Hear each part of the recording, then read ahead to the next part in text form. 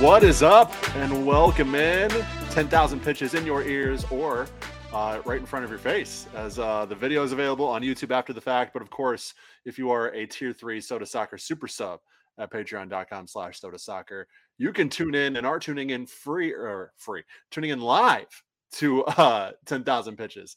You can leave questions or comments. You can kind of just get a first look at the show each week as well. So if that's something that sounds interesting to you that you might want to take in each and every week, make sure you're either upgrading your Patreon membership or heading over to patreon.com/Soda Soccer and making that happen. But either way, whether you're watching live, listening live, watching after the fact, listening after the fact, thank you so much for tuning in to another edition of 10,000 Pitches. This is episode 131. We are presented, of course, by sodasoccer.com. My name is Jeremy Rushing, and alongside me, as always, Mr. Dominic Jose Bizzonio. Dom, how we doing? I'm doing great. Apologies for not being available last week. Had some state hockey to deal with, and that was great. But glad to be available today. Lots to talk about. Lots of different exciting things to talk about. So very happy to be back. I mean, come on, Dom. First episode of 10K Live, and you ditch us for I don't make the schedule. High school hockey. Come on now. I'm just kidding. Looked a lot of fun. You're right there on the ice at the XL Energy Center. You know, that's you know, if you're gonna miss the 10,000 Pitches podcast, at least make it cool, and you did. So I'm sure that was a lot of fun. But anyways, we're going to have a lot of fun on this week's episode. If you have not yet, leave a subscription, subscribe to the podcast, rate and review the podcast on your preferred platform as well. You can also follow us on Twitter at SodaSOC to keep up with not only what's happening at Soda Soccer, but with what's happening in the world of Minnesota soccer as well. And I mentioned the Patreon a little bit before. We have a little Patreon challenge that we're doing right now because, you know, we covered the FC Dallas match in person in Frisco for the opener. And we want to keep doing that periodically throughout the season, going out to cover road matches. You know, we're not going to be able to make it to every single one, obviously, because it's expensive to travel and we all have different things that we're doing and day jobs and all that stuff. But definitely want to try to make it a semi-regular thing this season. But in order to do that, in order to afford the travel and do that, we got to kind of up our Patreon following. So we got a little challenge going on this month for the month of March. So between now and March 21st, we want to reach 50 patrons at patreon.com/Soda Soccer. We're currently at 43. So we just need 7 more between now and the 21st. If we can do that, we will, you know, book our flight, book our hotel, do, you know, get everything we need to do to get sorted to be on site at City Park covering Minnesota United, their first ever match against St. Louis City SC on the MLS level. So make sure that if you really enjoyed the on-site coverage from Dallas and Frisco, and you want to see more of that, and you're not a patron at patreon.com/Soda Soccer, please consider doing that. If you already are a patron and you love the content, you know, tell a friend, you know, spread the word, let people know why you enjoy so much being a patron and why it might be worth their time and their investment. So again, patreon.com/Soda Soccer, looking for 7 more patrons at the time of recording between now and March 21st. If we can reach 50 by March 21st, we'll do everything we have to do to get out to St. Louis for that April 1st road match against St. Louis City. A very exciting St. Louis City SC team too, might I add. So check us out there. But shout out to the new patrons who subscribed this past week. Nathan, James, John, Bridget, thank you guys so much for your support. We really appreciate it. And again, if we can get 7 more of y'all in on the Patreon between now and March 21st, we're going to head out to St. Louis for that road match. All right, Dom, speaking of Minnesota United, though, let's jump right into it here. The 1-1 draw, Snopener 2023 against the New York Red Bulls. There was a 90% chance that we'd get some snowfall, you know, before and during the match. We definitely got it. Neither coach seemed particularly happy about the snow accumulation on the pitch. Gerard Struber for New York Red Bulls in particular called it unprofessional. He compared it to a U18 youth match. That sort of thing, you know, and in asking a clarifying question, Andy Grader from the Pioneer Press sort of asked a clarifying question, sort of what he meant by that. And he meant the field conditions specifically. He thought there should have been a greater effort to get the snow off the pitch prior to kickoff. And, you know, Adrian Heath, to some extent, echoed those comments in his, saying he was disappointed with how much snow there was on the field. it made for an exciting viewing experience. Both, I'm sure, in Allianz Field. I was in the press box, and you were there at Allianz too, Dom, for this match. I'm sure it made a cool viewing experience at home for people watching on MLS Season Pass. But the players, talking to them after the match, talking to them in training this week, they do not have a positive outlook on playing in those kind of conditions. But from a viewer's perspective, it was kind of cool. Yeah, I guess two things to say. Obviously, not preferable conditions to play soccer. You saw that in the flow of the game. You saw that in I know in post loons Eli talked about this. The passing percentages for both teams were quite atrocious for Minnesota United, particularly. That's all obviously the case. Like, it is more difficult to play particularly attractive soccer in a pitch that has, say, snow on it. I do take issue a little bit with some of the comments, like saying it's unprofessional. Mm-hmm. You could talk about the biggest leagues in the world, Premier League, for example, and there will be weekends where the pitches will be waterlogged. Mm-hmm. Like, the idea that it's unprofessional, that some snow, and by the way, I've been to other snow openers. This was the least snowy snow opener that Minnesota United has had. Yep. Like, a third of that field at kickoff was completely green. Like that it wasn't even really snowing. The snow that was falling, I think, was mostly coming from the roof. Mm-hmm. So I don't know. I take issue a little bit with some of the more dramatic language that was used to describe the conditions. Mm-hmm. If that's unprofessional, then I think that he has a couple other leagues to talk to about unprofessionalism. Yeah. But yeah, obviously it makes it harder to play good soccer. That was very clear from start to finish. To be honest, I thought in the last, maybe 15, 20 minutes, both teams kind of got a little more used to it. But the first 15 minutes of the game were pretty rough for both teams, and certainly for their ankles. Yes. And that was clear from watching in person and also kind of looking back at highlights. There were some moments that definitely were affected by that. So, yeah, I mean, I can empathize with the players. That's a very difficult condition to play in. I do hesitate to agree with the coaches, who aren't really complaining so much about individual players' experiences, but are more just claiming that it's, I don't know, they just don't like that there was inclement weather. Yeah, but absolutely. Yeah. So I guess that's my 2 cents on that part. Yeah, I thought Struber's comments were a little dramatic. I will say, though, I can see the frustration being that, as you mentioned, Dom, there really wasn't much snow falling kind of right up in that time, right up until kick and over the course of the match. So maybe, and I don't know how these processes work. I don't know. And Minnesota United, for everything I've heard, has a fantastic grounds crew, has a fantastic staff to keep that field and that pitch as ready as possible for, circumstances like this, and just throughout the season, making sure it's good to go and safe to play on and all that good stuff. I did see the guys, they had like these leaf blowers, right? And they were blowing the lines to make sure you could see the lines at kickoff. And so looking back on some of the comments that were made and kind of how the snow fell during the day and stuff, I thought, well, maybe there could have been more of a sense of urgency to maybe try to do that to the entire pitch before kickoff, take them a little bit more extended period of time to try to clear off the entire pitch. But that's me just sort of speculating. That's me just sort of, trying to find maybe a way that everybody could have been made happy in this scenario. But at the same time, as you mentioned, this is not uncommon for climates like ours in Minnesota to have these situations in mid-March where you're playing in these conditions. Could MLS maybe take that more into consideration in the scheduling? Possibly. Could there be a little bit more flexibility there for matches like these where Minnesota is hosting? We're saying, okay, we'll play this match on Saturday night, but if there's a snowstorm or something like that, maybe we have the flexibility to move it up to Saturday afternoon, or move it back to Sunday afternoon, or move it up to Friday evening, or whatever that is. With the new TV deal, with it kind of almost exclusively being controlled by Apple, I could see that also being something that the league could do to take into consideration. But at the same time, this is mostly unavoidable. From a scheduling perspective, from having to play in these conditions perspective, when you have a team in Minnesota and you start your season in late February, this is kind of, you're going to get this sometimes, and you should be kind of prepared for it. And I do feel for the players as well, having to play in those situations. We saw somebody like Mickey Tapias had to be his first ever time playing in anything close to these conditions. Just really skating out there for a little bit before he finally was able to sort of trust the spikes and, kind of find his footing literally.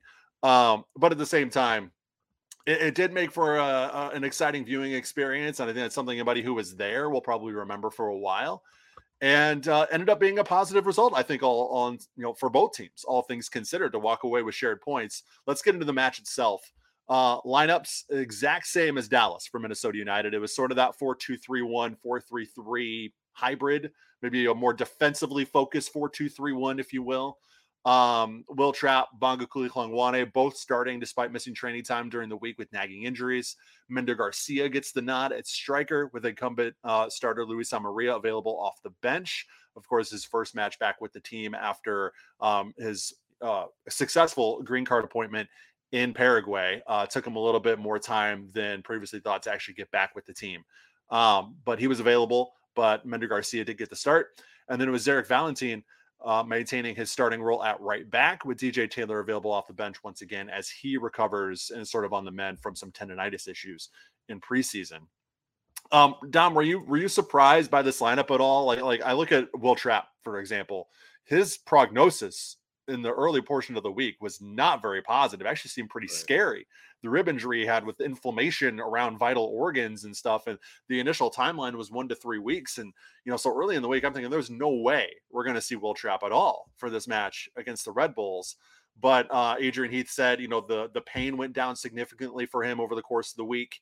And he was able to not only play in a cameo, but play over an hour and start in this match. I mean, he deserves a lot of credit for sort of gutting that out and making himself available. Yeah, absolutely. Yeah, I was a bit surprised. There'd been quite a bit of reporting, rumor, discussion, kind of leaning towards perhaps Dotson starting or something like that, a change at the very least. Mm-hmm. And so I was surprised. But to your point, I actually thought he played quite well. I thought he was one of the players that seemed to have his head on his shoulders more, particularly in the first half of that game. Something that almost no one you could say about. And so I was actually pretty pleased with his performance. Looked a little more controlled, actually, frankly, than sometimes his first half performances looked, which is also strange to say about that game. But I thought he played well. I was surprised, but I thought it ended up being a smart choice. Yeah, obviously keeping in mind that he was available because I thought he brought a certain amount of control, maturity to the game. Valentin, I guess there was some expectation that was a possibility because Taylor was still having a medical situation, and I know Valentin, there were some stats that were not so favorable to him, but like he had one of the lower passing percentages. But I think that's more to do with what his role was in the game. He was having to do a lot of long balls, that sort of thing, that were just not going to necessarily get to anybody. I thought he played well defensively overall, though. And Klangwane, I guess it wasn't clear to me whether or not he was going to start. It turned out to be a good decision because he gets the goal, obviously. But I thought all the guys that sort of stuck in where you might have thought they wouldn't play actually were some of the better performers, and I guess that was sort of surprising silver lining to the game. Heath's philosophy with the lineups has always been, if it ain't broke, don't fix it. Like if he gets a good performance from a lineup, he's going to roll that lineup out again and see if they can do something with it. So, but from a health perspective, I was surprised about Trapp. It was a little bit unsure kind of how serious Bongi's issue was with his hamstring. Turned out to be okay there.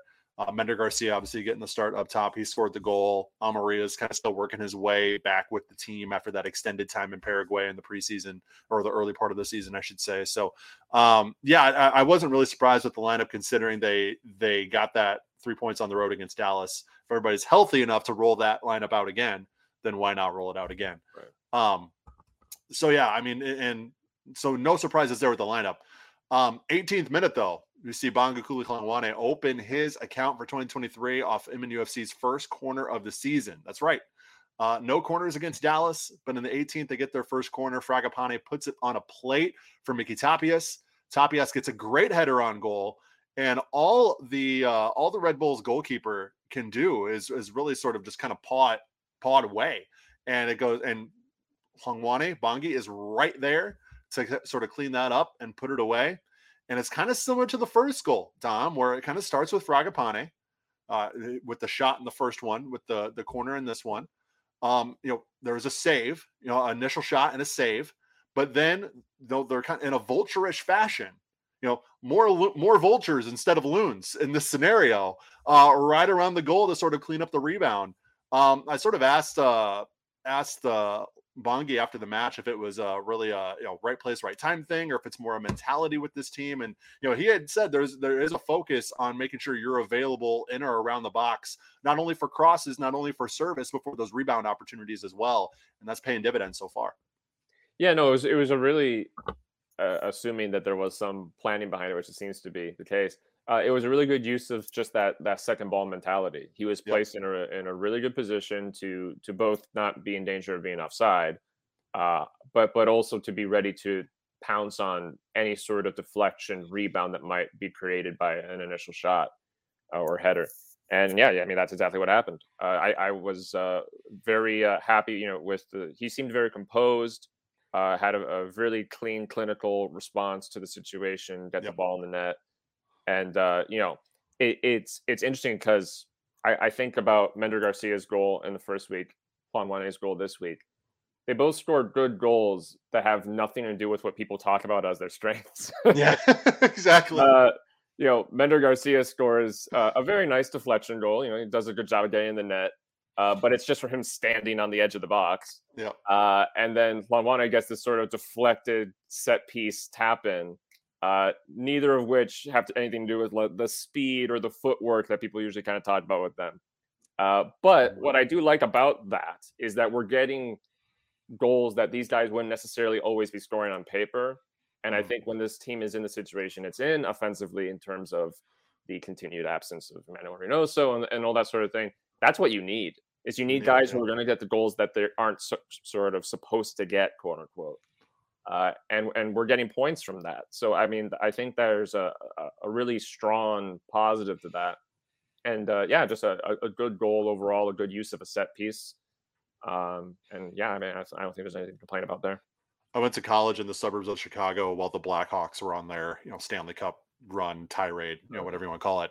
And they had their coach at the time, Joel Quenneville, would call those kind of goals greasy goals. That was his phrase to use. And so when I saw that, and when I've sort of thought about how Minnesota has scored those first two goals, that's the first thing that popped in my mind was they're kind of greasy goals where, again, they're not pretty, they're not bangers, they're not showing up in any goal of the week type scenarios, but they really come from a lot of like hard work, paying attention. And as you mentioned, Dom, not freaking out when the ball is suddenly at your feet. How many times do we see that happen where the guy around the goal seems almost surprised, shocked to have the ball at their feet in that circumstance, and they whiff it, scuff it, put it 5 feet wide, 5 feet over the bar.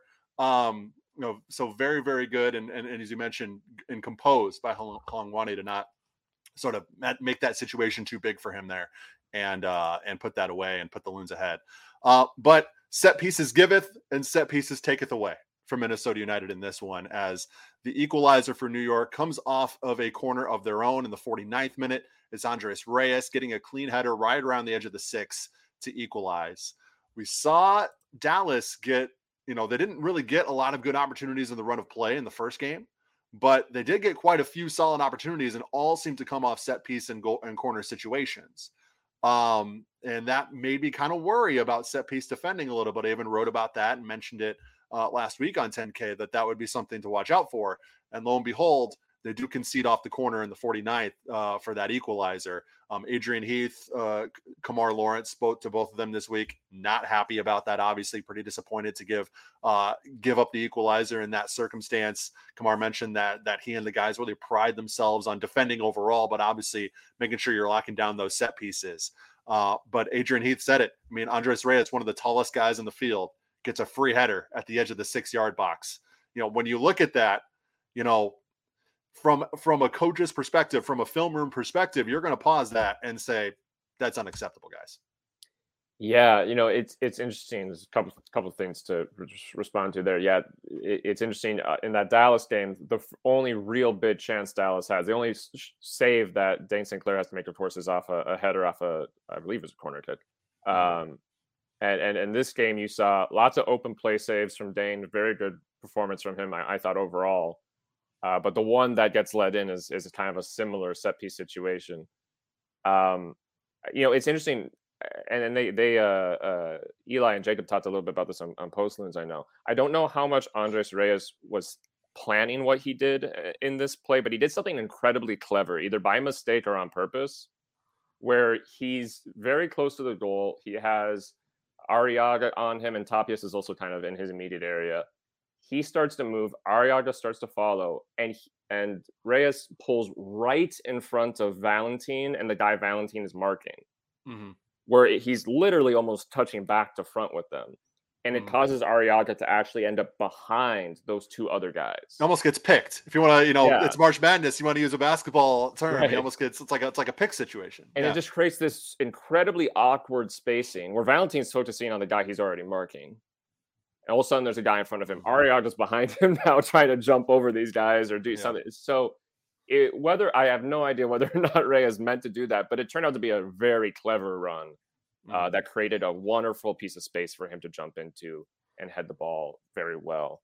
And so, it's unfortunate. I guess the positive of, well, not the positive of it, but the thing to make that hurt less is that's an incredibly well worked goal. That's not a silly goal to let in. That's a guy that just did everything right.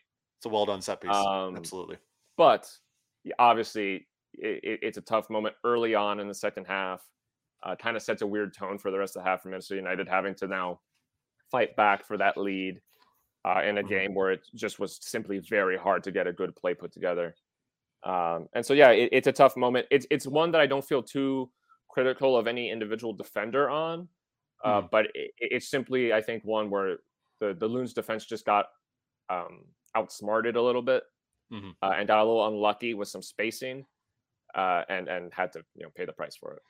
Yeah, just watching the replay back, because obviously I saw it in person, but watching the replay back on Season Pass earlier this week, I didn't realize there are like 4 white shirts that are around Reyes, but they're marking other people. They're kind of running around trying to make sure that their own guy, and then Reyes just seems to rise above all of them.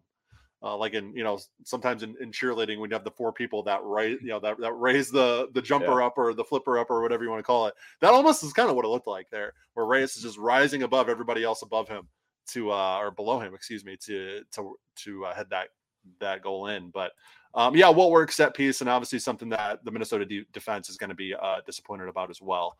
But after sort of going back and forth, long balls, prayer long balls, pretty much going, both ways all night, just trying to keep the ball off the ground as much as possible. Minnesota really seemed to find their footing literally in sort of the last 10 minutes. And this was the part of the match where the snow was basically completely gone at this point. And so you started to see Minnesota specifically really start to capitalize on that, find their footing, start to work passes on the ground, start to sort of carve up the Red Bulls defense in a way that they just couldn't because of the field conditions prior to the match. And they had a pair of good opportunities from Hassani Dotson off the bench in the latter portion of this one. He was very close to a banger on a couple occasions. Tanya Lewis-Shea even had a chance in close, but it just wasn't meant to be. And it ends 1-1. Dom, are you satisfied with the result for Minnesota? I guess I'll start there. Yeah, I think despite the fact that this Red Bulls team hasn't had a great start to the season, they are clearly a very talented team. That's my opinion anyways. And so I think when you're playing a quality team in such unique conditions to your point in that last bit there, where you essentially can't even play soccer the way you want to. Yeah. At a certain point, I think a draw where each team sort of has a shining moment off a set piece, and that's kind of about it. At a certain point, I think that's acceptable. Yeah. Obviously would have preferred one of those late chances to go in, but I think Minnesota played relatively well considering the context of the game. I thought there were some bright moments. You get 4 points out of 2 games. Yep. 2 games, by the way, against 2 historically good teams.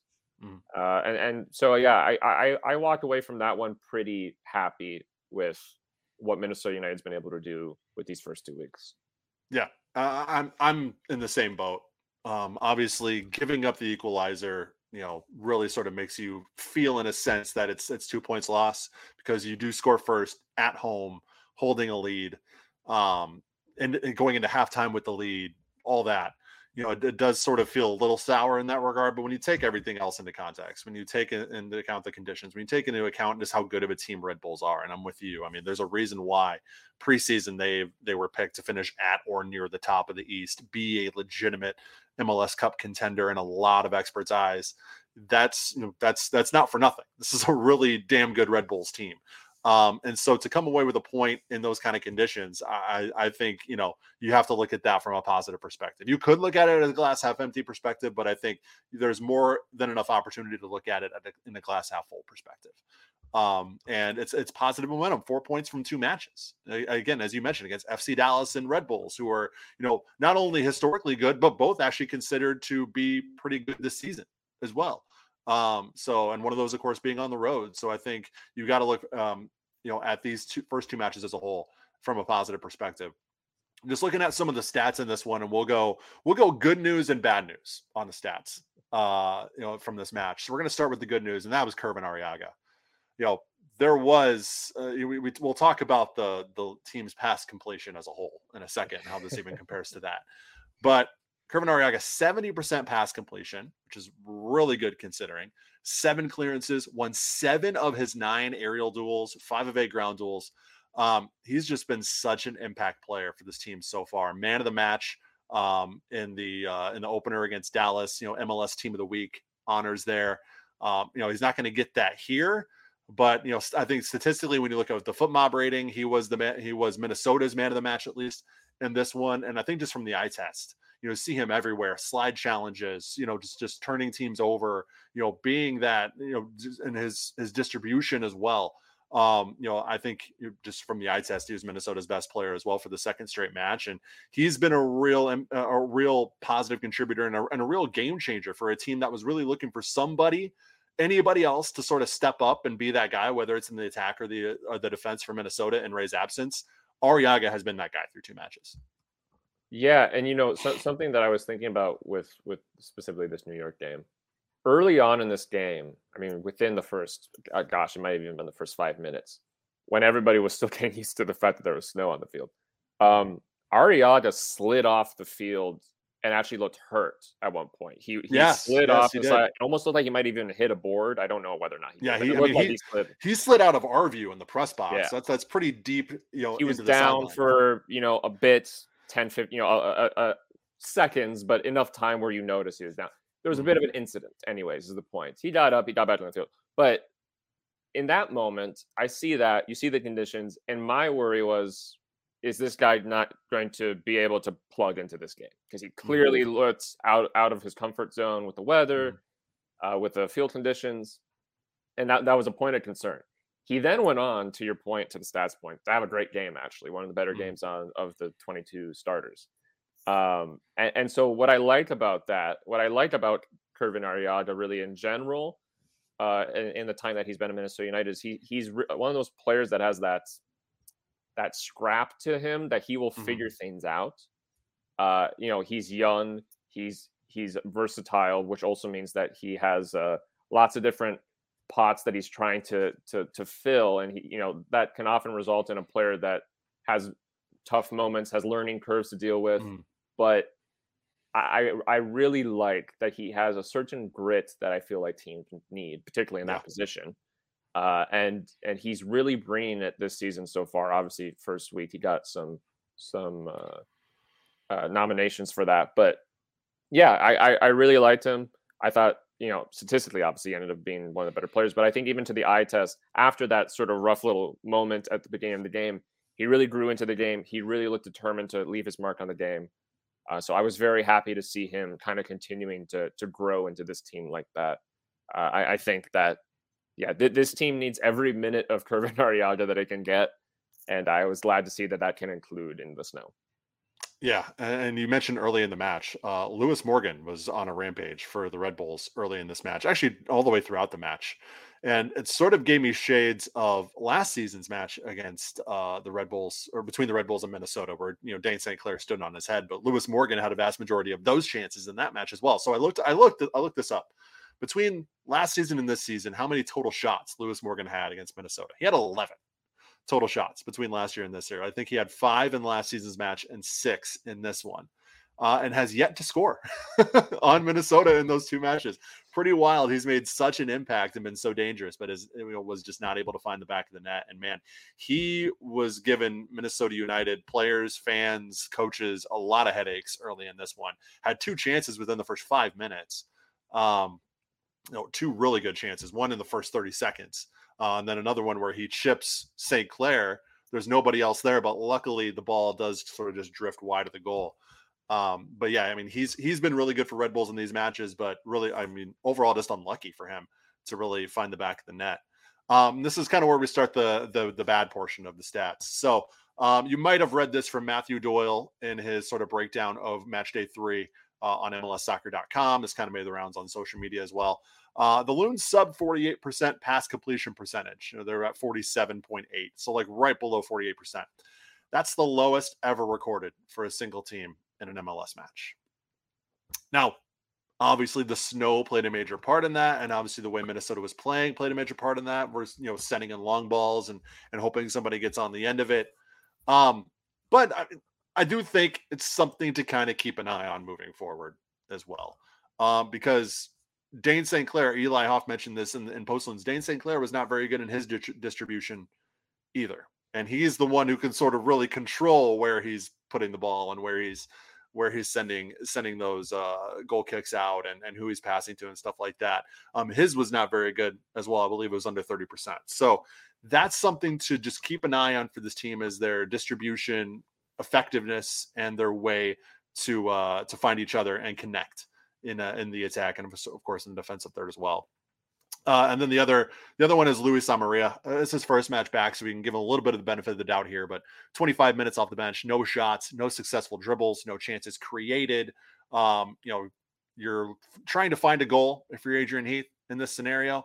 Amarilla, just wasn't really able to make an impact in that regard off the bench. Probably enough to keep Mender Garcia in that driver's seat, I would say, moving forward. We'll have to see what the lineup decisions are against Colorado. But striker situation still very much up in the air. But this, I don't know if this is really the match to take a lot from in that regard either. Yeah, that's fair. Both because of Amarilla's, the context of him arriving, and also just the match itself. But I agree, though, I was not particularly impressed by his cameo. Mm-hmm. And I don't see any reason why Mender Garcia shouldn't just start the Nets game. He didn't score in this one, obviously, but I still thought he had some moments, and obviously he did well in the first game. For me, you go with the guy that's getting the job done, and that's Mender Garcia right now. We'll look ahead in just a second, but I do kind of want to end on this, and it is a positive note for me for Minnesota. Is it looks like this team, with Adrian Heath and the players, is really starting to develop both a tactical and just a collective identity without Reynoso.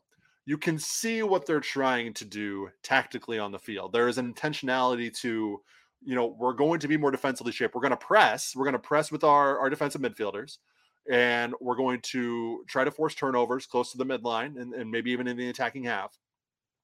But if we're not able to get that, if those lines are broken, we trust our back line to be able to hold things down and not, let in easy goals, really be solid at the back if that initial line of pressure is broken by the opposing team. In a way that's very similar to how this 2019 team operated as well. Ozzy Alonso was really relied upon in the 6 to be that first line of defense, very forward first line of defense, if you will. And we kind of see that with Kervin Arriaga and Will Trapp as well, as they're kind of sitting up closer to midfield, but the pressure on opposing teams, making it very hard for them to get across in their own attacking half themselves, is definitely something that I see an intentionality from with Adrian Heath, and the way that he is putting this team together. It's defensively shaped in a 4-2-3-1 where you don't see Robin Lod as that, real hyper attacking midfielder. He is playing a little bit more defensive in that central midfield role, but the defensive pressure is there. And, the pressing up from a defensive perspective is there as well. And then talking to some of the guys in training this week, and just my impressions overall from seeing the guys together, both on the field and at the NSC as well. This team really likes being around each other. Like there's a lot of laughing, a lot of smiling, a lot of just enjoyment being had on the training ground. And Kamar Lawrence used the word togetherness this week when talking about what their identity looks like right now. He said, they're sort of playing for one another, but they're also holding each other accountable. He mentioned that there's sort of an extra expectation on what you're going to bring in training and in on game day, an extra level of accountability that these players are holding each other to, and an extra level of quality that these players are holding each other to. He said, I think he finished his quote by saying, and I'm paraphrasing here, but it has to be a team effort from us. And, they've done a pretty good job of that so far. Yeah, no, I completely agree. I think if there's one thing that it feels like this team is doing well game to game so far, is it's operating as a group, as a team, having each other's back. That mentality seems to be there in spades. So that's wonderful to see. It's wonderful to see that despite the drama off the field with Reynoso, despite the questions, despite the tactical issues that creates, to see a group that clearly is just focused on being a group is really reassuring. And I think it's a huge part of why you get these scrappy results, but well fought results that Minnesota United is getting.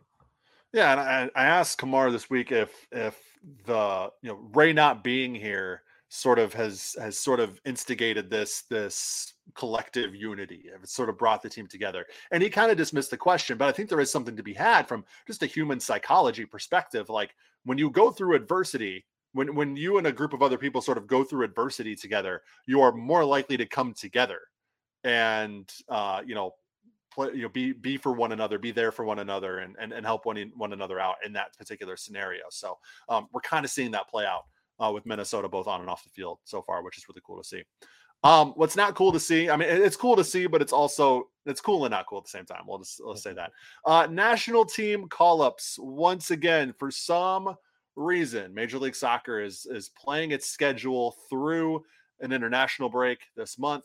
And the Loons will be without 6 key pieces, 5 starters for the match against Vancouver. Robin Lod is leaving for Finland, Michael Boxall for New Zealand, Dane St. Clair for Canada, Kervin Arriaga and Joseph Rosales for Honduras, and then Bongi Hlongwane for South Africa. So that rounds out the first teamers. Something really cool, though, on the MNUFC 2 side is, of course, Jesse Kahn will be representing Trinidad and Tobago during this window as well. And again, all the first teamers will be missing that March 25th home match against Vancouver.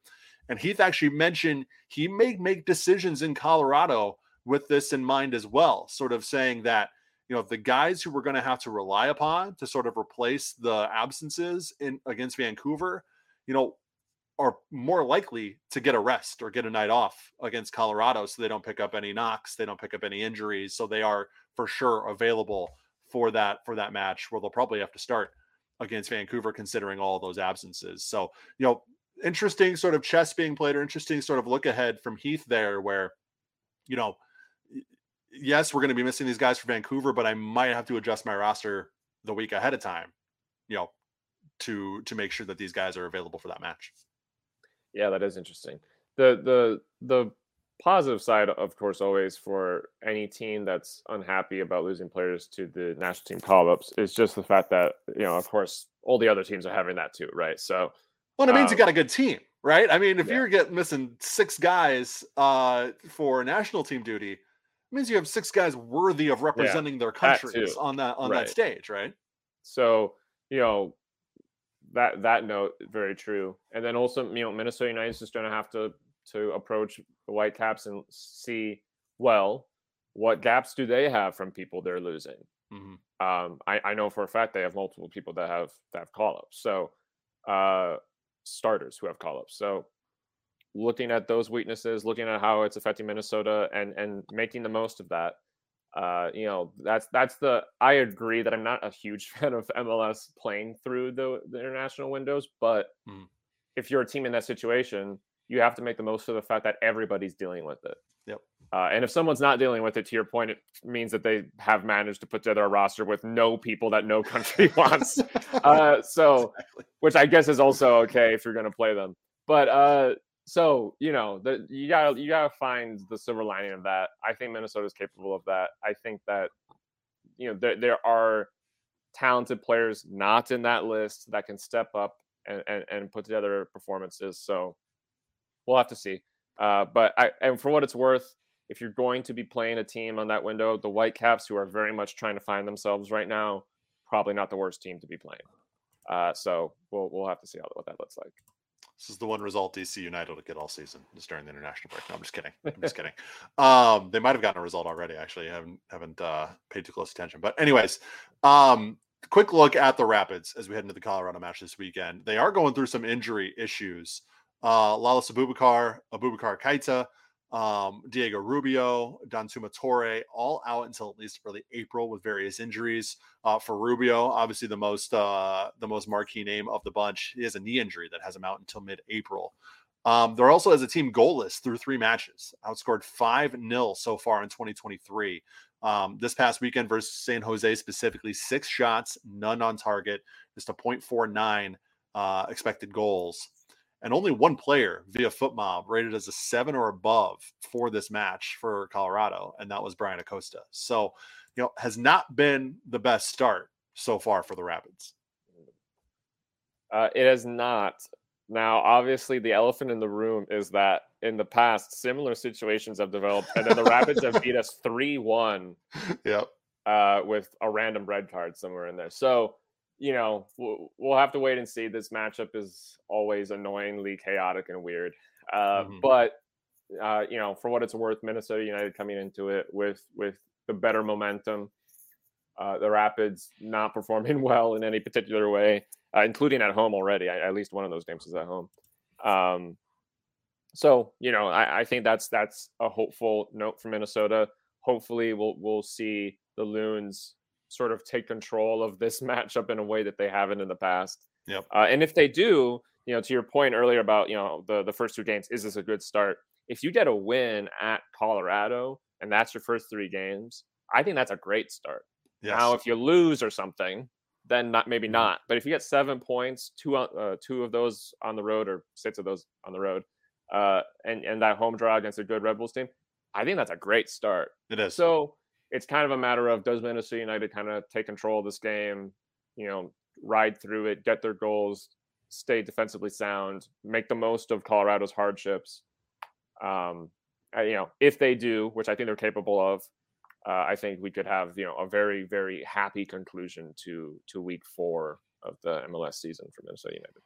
Yeah, and not to look ahead too far, but when you look at the next match against Vancouver, where Minnesota will be missing, a handful of starters, the Whitecaps are looking pretty vulnerable in the early going as well. So when you look at kind of what Adrian Heath has sort of indicated that he's going to do here, he's going to kind of rotate his subs out against Colorado, his first choice subs out against Colorado, in anticipation for having to rotate his starters out against Vancouver. I talked about this in today's Loons Daily newsletter, but like it kind of presents like a breakthrough or breakdown scenario is what I called it. Like, either this is going to be genius, they're going to get results in both matches, he's going to play it perfectly, and they're really going to continue that momentum into April, or they're sacrificing points in both matches by sitting out your first choice subs against Colorado, maybe having to bring on somebody who's a little less seasoned as far as MLS is concerned, or maybe having to maybe he just rolls the starters out for 90 minutes. That could be an option too. We've seen he do that plenty of times in the past. Maybe that, kicks Minnesota in the butt in the later going, and they give up a late goal to either equalize or even lose that game against Colorado.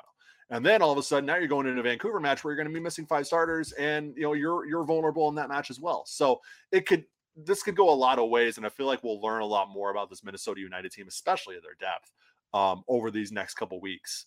But it's going to be very interesting to see if Heath is pressing the right buttons with this, or if we come out of these next 2 matches with that momentum just completely halted.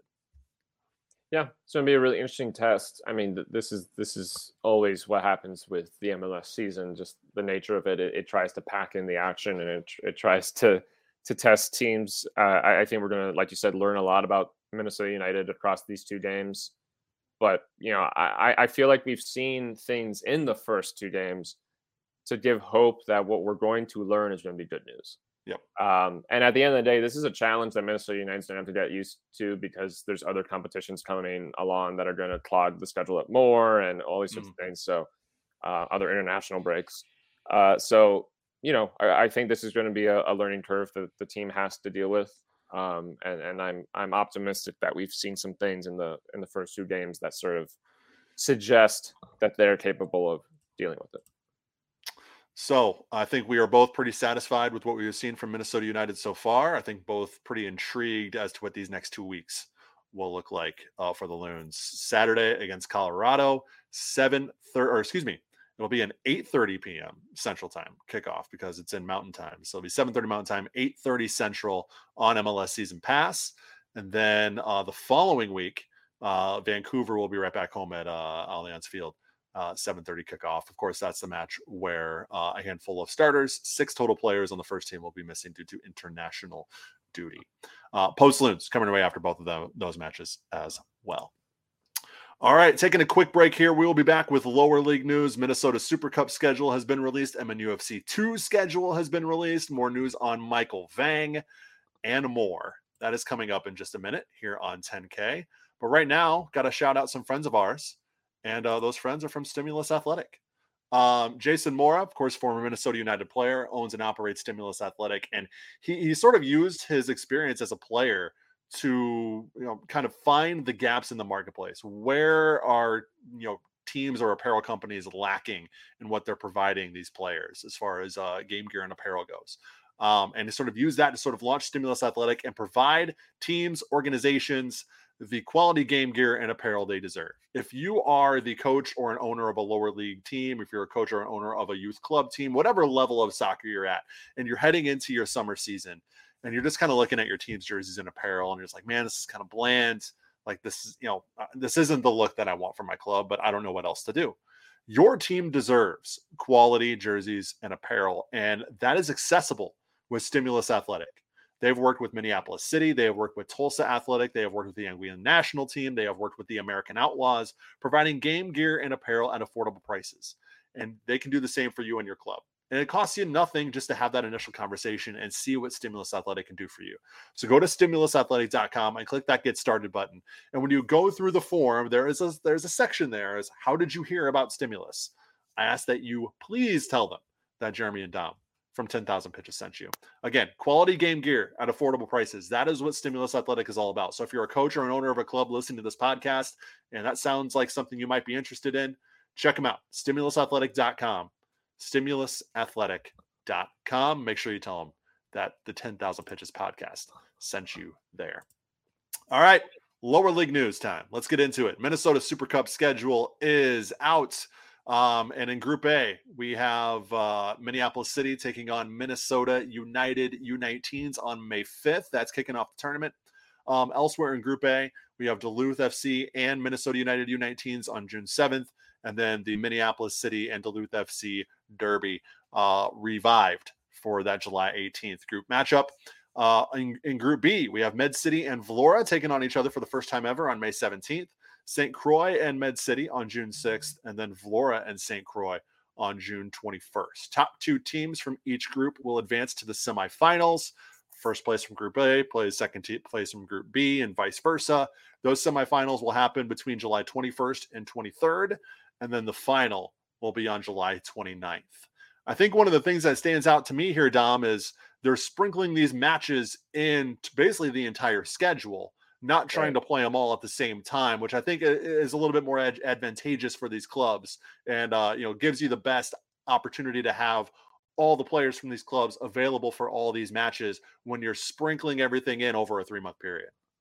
Yeah, absolutely. That was, I think, one concern that I had noted prior to this was how they were going to fit all this in. And if you log it all into the end of the season or end of the summer, to your point, are these teams don't even have half their rosters anymore? And so this is a smart way of avoiding that, which is that, the latest of these games will essentially be happening sort of at the end of like the playoff picture for most of these leagues. And I think that's a great way of dealing with it. Otherwise, you got to negotiate between 4 different leagues. How you're going to find a month. So, yeah, I think it's a smart way of doing it. It's a fun way to sort of mix in, almost like it's a domestic cup for the the leagues. So you got a game here and there that you're playing. I love that. I don't know whether or not Minnesota United was interested in hosting any of these games, but they're not. But I think that's actually great because it means that these other teams get the benefit of hosting Minnesota United. So, Duluth get to host Minnesota United, Minneapolis City get to host Minnesota United. And even if it's the U19s, there's a sort of a cool sort of marketing kind of, bump to that I think is fun. And of course, it's fun to see Minneapolis City and Duluth play again. I guess the lower league E Cup won't have the only version of that. No, it won't. Anymore. We actually get that on the field. We had to see real players do it. Hopefully, it's as exciting as the E Cup match was. Yeah. Well, to be honest, that'll be hard to achieve. But no. So that group is awesome and blockbuster. The way that's all going to match up. Really looking forward to that. Group B in its own right is really interesting. I think it's going to be really fun. You have 3 teams who've never really played each other before. There might be an off the books friendly I don't know about, but competitively they've never played each other before. And they're all high achievers in their own right. Obviously, Med City winning the NPSL North last year, Valora consistently being high achieving, very close to winning their conference in the UPSL last year, and St. Croix, the highest achieving Minnesota side in USL League 2 last year. Both teams, of course, had tough years, but they did do the best of the two. And so they're bringing that in, and all the new energy and dedication they have to this season, they're bringing that to this tournament. I think that's going to be really fun. 3 teams from very different parts of the state as well, from Stillwater, Rochester, and Burnsville, more or less for Valora. So a really nice sort of triangle of 3 places facing off. Yep. But yeah, I really look forward to seeing how this tournament plays out. I agree the structure is probably the best option that they had for it. And I think when we get to those semifinals and final, I think those are going to be really exciting to see some of these cool matchups that, by the way, you could see potentially a Minneapolis City Med City reunion as well, or a Valora Minneapolis City game. Those teams have their own histories against each other, or all these sorts of things that could be really fun. So I continue to be excited for the tournament, and the way these groups and the schedule are kind of laying out make me all the more excited. Yeah, and with these matches being a little bit spread out, I think it makes it a little bit more accessible for guys like us who are just kind of not casual, but just fans of the lower league soccer scene overall, to maybe go out and check out some of these games that they're not chunked into all at one time. So hopefully that's the same for a lot of you listeners out there to go out and take in the Minnesota Super Cup this summer. Very interested to see what kind of venue we get for the final on July 29th as well. Allianz Field, TCO, the NSC, I think would be cool in its own right as well. So we'll have to wait and see. But very, very exciting. The more info we get about the Minnesota Super Cup, the more excited I get for the tournament. So I'm sure there's more to come as we get close, about a month and a half away now from it kicking off. Other lower league news.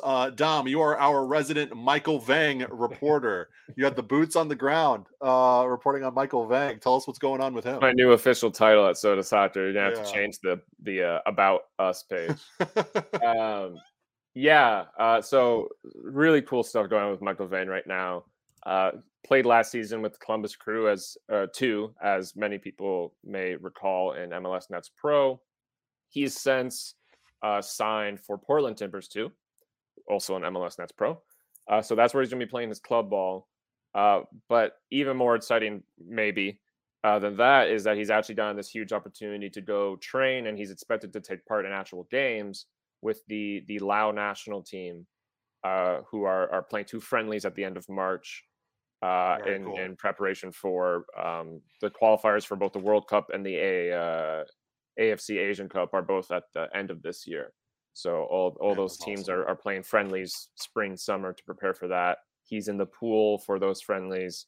He's out there in Laos training, getting to know the coach, getting to know the players. So it's really a cool, huge opportunity for him, both between obviously getting a new home to continue his club career and also this international opportunity. to well, certainly raise his profile, but also to achieve some sort of career dreams. Yeah. And so it's really awesome to see a guy that I've been covering since he got picked out of a Forward Madison tryout to get to this point is frankly a lot bigger than I ever predicted I would be seeing for him. But he's continues to be very ambitious and hardworking, and I think the Lao national team, who are it's very tough confederation, the AFC, to thrive in when you have so many sort of titans around you. I think they're probably looking to make the most of diaspora talent and bring some new faces in, see what they can do with talent that isn't already in Laos. And they're making the most of that opportunity, obviously, with him. And I know they've also brought in players in the past who live in places like France. And so, just a really cool opportunity for him. Really looking forward to that. We'll have some notes, I'm sure, on Twitter or the site when those games happen, particularly if he plays. And hopefully some sort of feature down the road. But yeah, just a big shout out to him. St. Paul native, Harding alum, Shattuck St. Mary's alum as well. Yep. It's just really cool to see his story continue to take interesting turns and swerves. Yeah.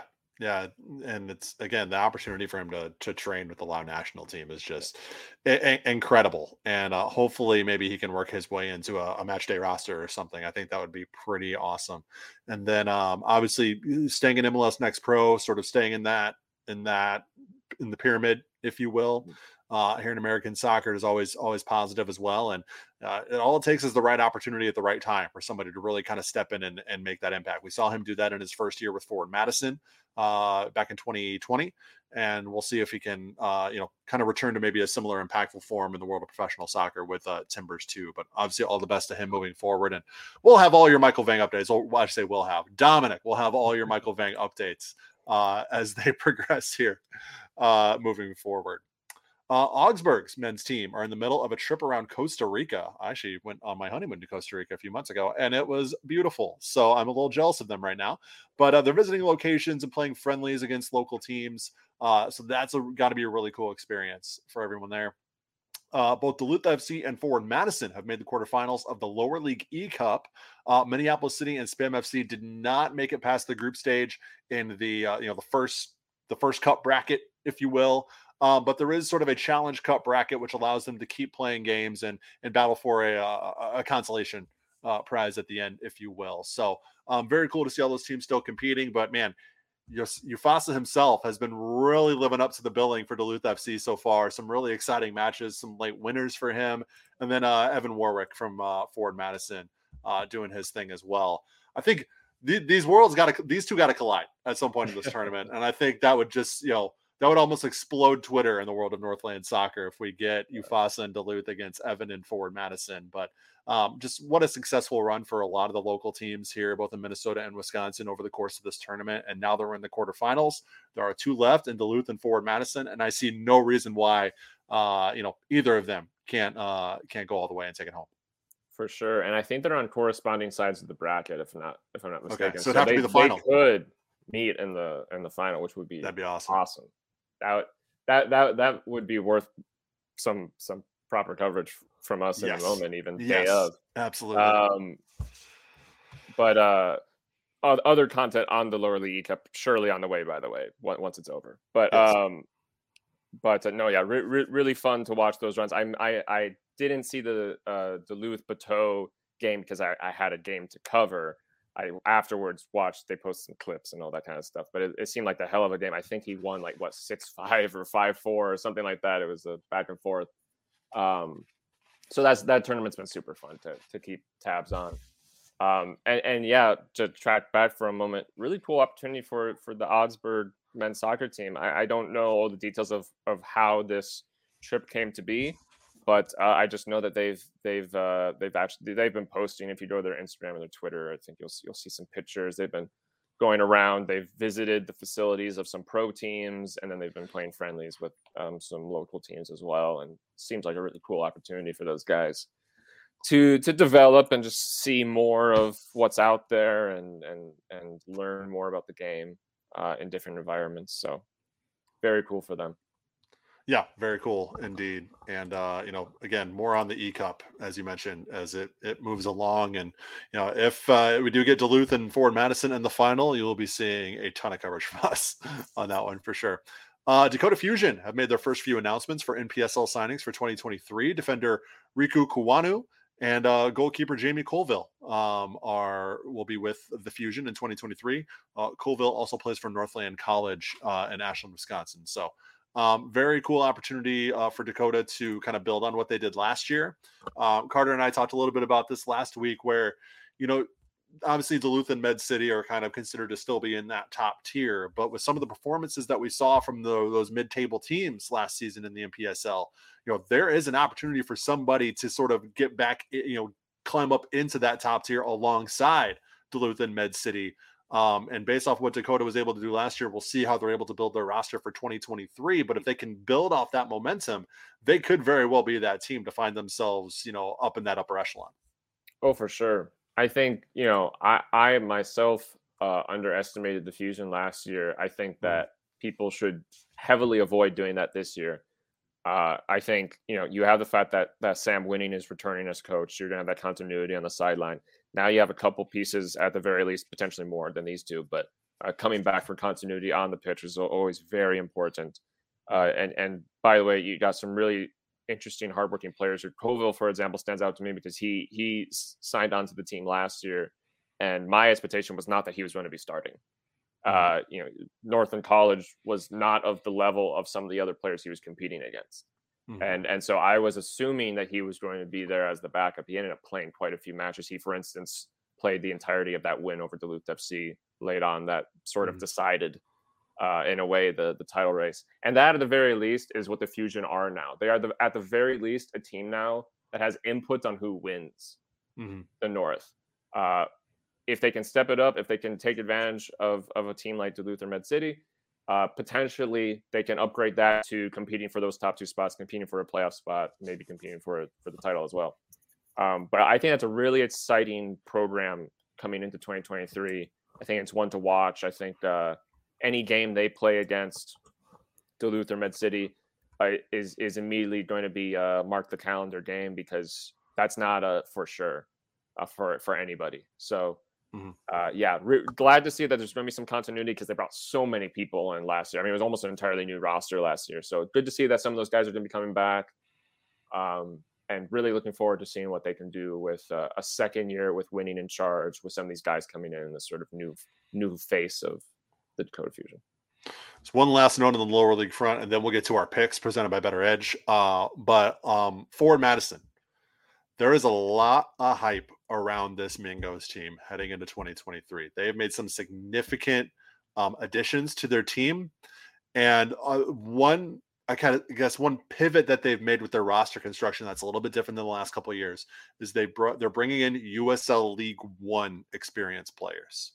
If anybody who's been following the Talking Flock podcast or just following Forward Madison overall over the last couple of years, they have taken over the last couple of years the route of signing next level type players with MLS experience, players with USL Championship experience, players directly from USL Championship going down to play with Forward Madison. And that has not necessarily bared any fruit for this team over the last couple of years. And when I think about this, I think about it in the context of MLS. Like, there are teams that bring in, a who's who of international talent, but then struggle. Right. Because MLS is just a different animal, right? It's a completely different animal. And the teams that perform the best are the teams that bring in that right combination of MLS experienced players, young talent, and players who have experience in other places, maybe at higher levels. If you can kind of plug all those right pieces in the right spots, that is how you build kind of that perfect roster. And I think you're kind of seeing that in the lower leagues too, specifically USL League One. They brought in this attacker, Christian Cheney, who's expected to just light USL League One on fire this year. Derek Gebhardt has come back. Of course, that's a name a lot of people might recognize as somebody who's been a huge impact player for this team over the last couple of years. There seems to be an intentionality with how they're building this roster. So if you're just kind of a casual follower of the Mingos, or you've heard of Forward Madison, but you haven't quite looked into them, Pay close attention to the Mingos in 2023. I don't want to overhype it too much, but this could be a team on paper. This team is seen as a real contender for the league title. I would just say that. So that is something to consider. They had a really good friendly against DePaul University over the weekend. Got a lot of guys in, a lot of guys scores. Evidently, they've had a really good group of trialists this season as well. So yeah, really cool, really exciting stuff happening in Madison on the Wisconsin side as well. So definitely pay close attention to the Mingos if you can this season. All right, Dom, picks time. Presented by our friends over at Better Edge, BETTOR edge.com. And go to betteredge.com/loons, and you'll actually get $20 in your account for free. It'll just show up. Boom, $20. You get to do whatever you want with that. You can use free money to place wagers and bet on Better Edge, but if you don't want to do that, that's totally fine. They have this like Edge coin where you can, it's basically play money. It's basically free money. You can make picks, make bets, and you don't have to waste some real money in the process. So again, BETTOR edge.com/loons will get you that $20 deposit in your account right there. All right, let me bring up Better Edge here. Let me see. Nope, that's not what I want. Nope, that's not what I want. How do I present? There we go. There we are. Okay. Here is our look at betteredge.com and the picks or the matchups for match day 4 in Major League Soccer. And Dom and I are each going to we're going to start with Minnesota United. We're going to make a pick based off the Minnesota United match. Colorado is favored, and the over-under is once again 2.5 total goals. So Dom and I can either bet on Colorado to win, we can bet on Minnesota to win, we can bet on over 2.5 total goals, or we can bet under 2.5 total goals. Again, Colorado is the favorite, so you'll make a little less money if you bet on the Rapids. Minnesota, the underdog, you make a little bit more money off your bet if you bet on Minnesota. All right, Dom, hit us with your pick. Who are you going with in this one, or what are you going with in this one, I should say? I'm going with Minnesota to win. They may have Colorado as favorites, but I don't. I think that this is a prime game for Minnesota United to win. As far as goals go, it's hard to say, but I'm going with Minnesota win. Yeah, I am as well. I think they'll play with a little extra intensity, especially those players who are going to be off on international duty. Might give a little bit extra in this one in anticipation for not playing in the Vancouver match the following week. Colorado, very vulnerable, has really not shown me anything, not shown me that they're even as good as Minnesota so far this season. Actually, coming into the season, just on paper, I thought Minnesota was a better team than Colorado, and they've definitely showed that so far in the early going. So I see no reason why Minnesota can't go on the road and get 3 points. Again, 3 or 4 red cards notwithstanding there. But I'm going with Minnesota as well. So again, this is pretty easy to submit here. You go to betteredge.com, you make your pick. I'm using EdgeCoin. I bet 40 EdgeCoin. I'll get 96.40 back. Again, you kind of do the math based off that ratio, based off what real money you would bet. If I were to bet $40 in real money and Minnesota were to win, I would get 96.40 in return. That's how that works. And again, with each bet you make, you can also give to Jason Zucker's Give 16 Foundation as well, which is a really good charity to give to as well. So a lot of good stuff over here at Better Edge. Very easy to make your wagers and make your bets. Again, if you're not comfortable using real money, they have the EdgeCoin feature for you. And I'm also going with Minnesota United, if I didn't make that clear as well. All right, now it's time to kind of go around the league. We're going to present our locks and our upset picks of the week. I hit my lock of the week last week with New York City over Orlando. I am going to stick with New York City at Yankee Stadium once again over DC United. DC, while they might be better this year, I don't anticipate that they are going to be good this year. And NYCFC at Yankee Stadium is just such a weird environment for opposing teams to play in that even though you're looking at not a lot of return on your investment on this particular wager, I still think it's worth it. Being that it's against DC United and being that it's at Yankee Stadium, I just think that gives NYC such a big advantage. Nice. My lock is, and I know I'm going to say this, and all the Violette fans in our audience are going to go, but wait, but I'm going to say Austin win at Houston.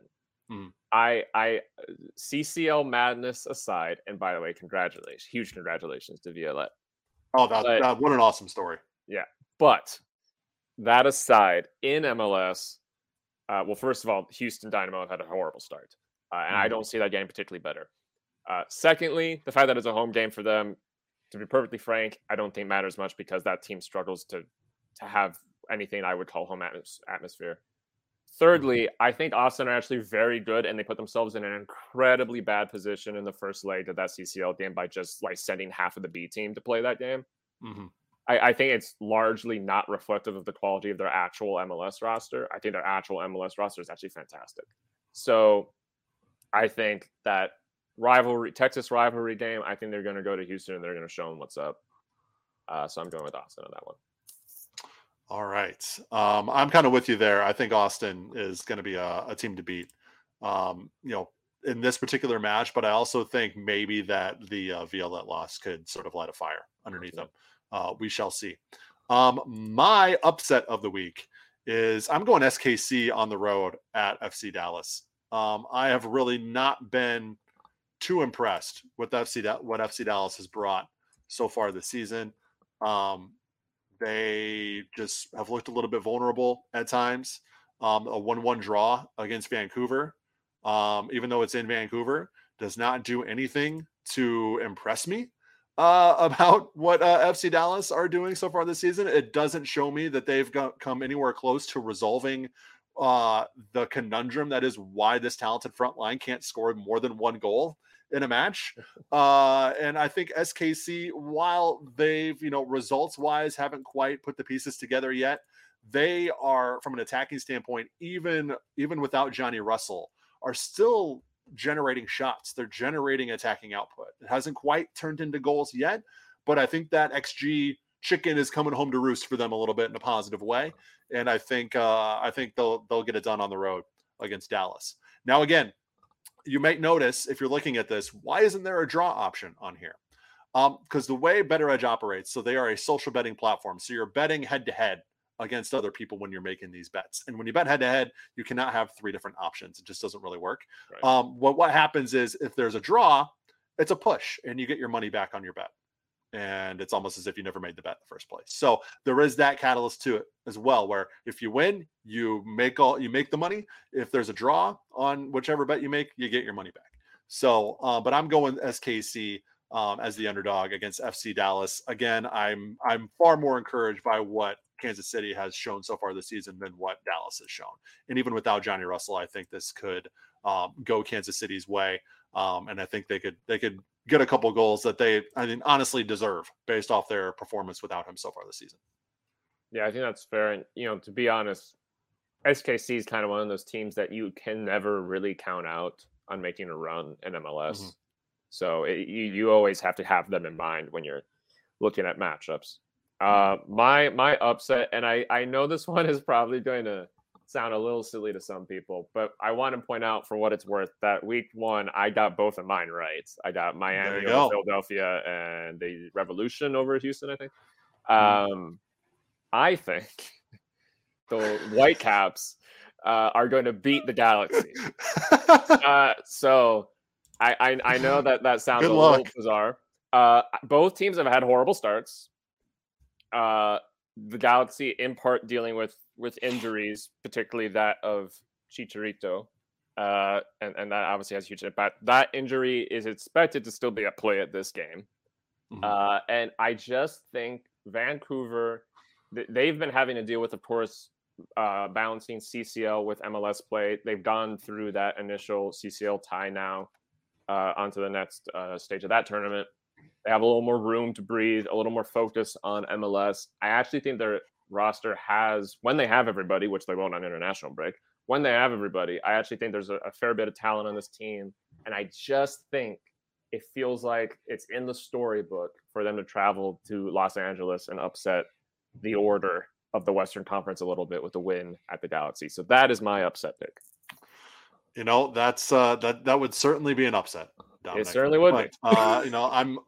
kind of like I'm not encouraged by FC Dallas. I'm really not encouraged by the Galaxy so far. I think they've been underperforming. So, I think there could be an opportunity, but also, Dom, you got to think of it this way too. If Vancouver is able to win against the Galaxy, they'll be coming into that Minnesota match with a ton of confidence. That's true. But all the guys they used to beat the Galaxy with will probably be gone. That's fair.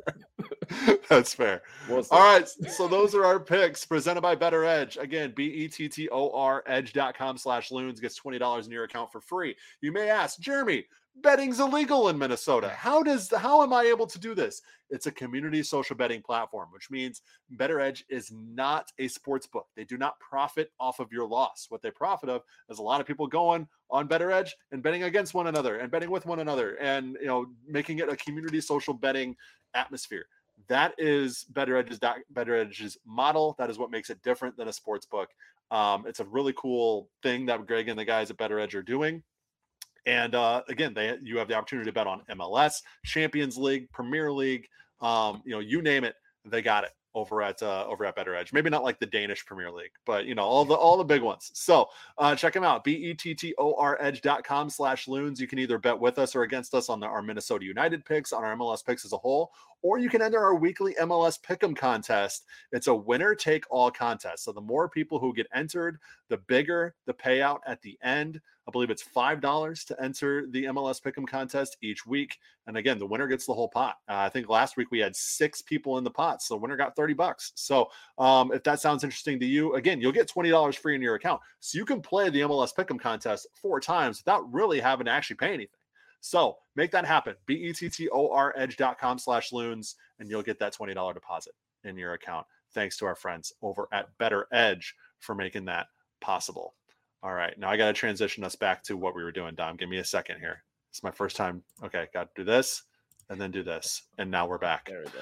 All right. Dom, any parting words before we get out of here? We'll have another, I guess we'll have another episode up before the international break actually starts. But just because it was a huge topic of conversation today, international soccer is great. I know people like to hate on it because their team doesn't get to play during it or whatever, although Minnesota United does. But national team soccer is fantastic. And if you don't already pay attention to it, I really, really suggest you do. In this Nets break, you've got CONCACAF to look at if you want. U.S. is playing, for example. You've got I think African Cup of Nations qualifying. You got Euro qualifying. There's all kinds of South American, Asian teams playing friendlies. You've got all kinds of stuff going on, all kinds of fun teams playing, all kinds of fun matchups. So it's going to be on anyways. I really suggest giving it a shot, finding a game you want to check out, because international soccer is wonderful. It is. It's a lot of fun. And you're right. People either hate it because their team's not playing during it, or they hate it because their team is playing during it. Exactly. Either way. But yeah, no, it's a good time. I enjoy watching me some international soccer, but I also do enjoy, whenever the Minnesota United is off during international breaks, I also kind of like to use it as a time to maybe step away a little bit from being just submerged in it all the time. But I always find myself coming back to it because, I'm addicted. So that's what happens. All right. Big thanks to everybody who's supporting us. Before we get out of here, though, we do have one more partner of ours to shout out, and that is our partners over at Pentz Homes, PENTZ homes.com. Nate, of course, I mean, if you're on Twitter and you follow Minnesota United or you follow Minnesota soccer, you know who Nate Pentz is. Huge supporter of Minnesota soccer as a whole and Minnesota United as well. And he puts his money where his mouth is in that regard. Lends his direct support to Minneapolis City with sponsorships, to Minnesota Aurora with activations, to a lot of other, to Equal Time Soccer, our friends over at Equal Time. They support them as well. And of course, they do the same for us here at sodasoccer.com. They support soccer clubs, they support soccer coverage, but they're also damn good realtors, ladies and gentlemen. This is not just a charity thing. If you're going to go over and check out the folks over at Pentz Homes, they have helped, hundreds, if not thousands of people in or around the Twin Cities buy a new house, sell their current home, do both. And I haven't heard or seen a single person who has been unhappy with their experience with Pence Homes in that process. So check them out, pentzhomes.com. If you're in that situation where you're looking to buy, looking to sell, looking to do both, believe me, I know firsthand that is an extremely stressful process. Let Nate and his team take as much of that stress as humanly possible off your shoulders. Again, pentzhomes.com. Or if I've sold you here, just email Nate directly, Nate, N-A-T-E, at pencehomes.com. Big thanks to Nate and the team at Pence Homes for tuning into the podcast. Big thanks to everybody who is tuning in here, either live or after the fact. We really appreciate all the support. Again, if you want to lend direct support to us, patreon.com/SodaSoccer is where you can do that. For Dominic Jose Bazonio, I am Jeremy Rushing. This has been 10,000 Pitches, and we will see you next week. Bye.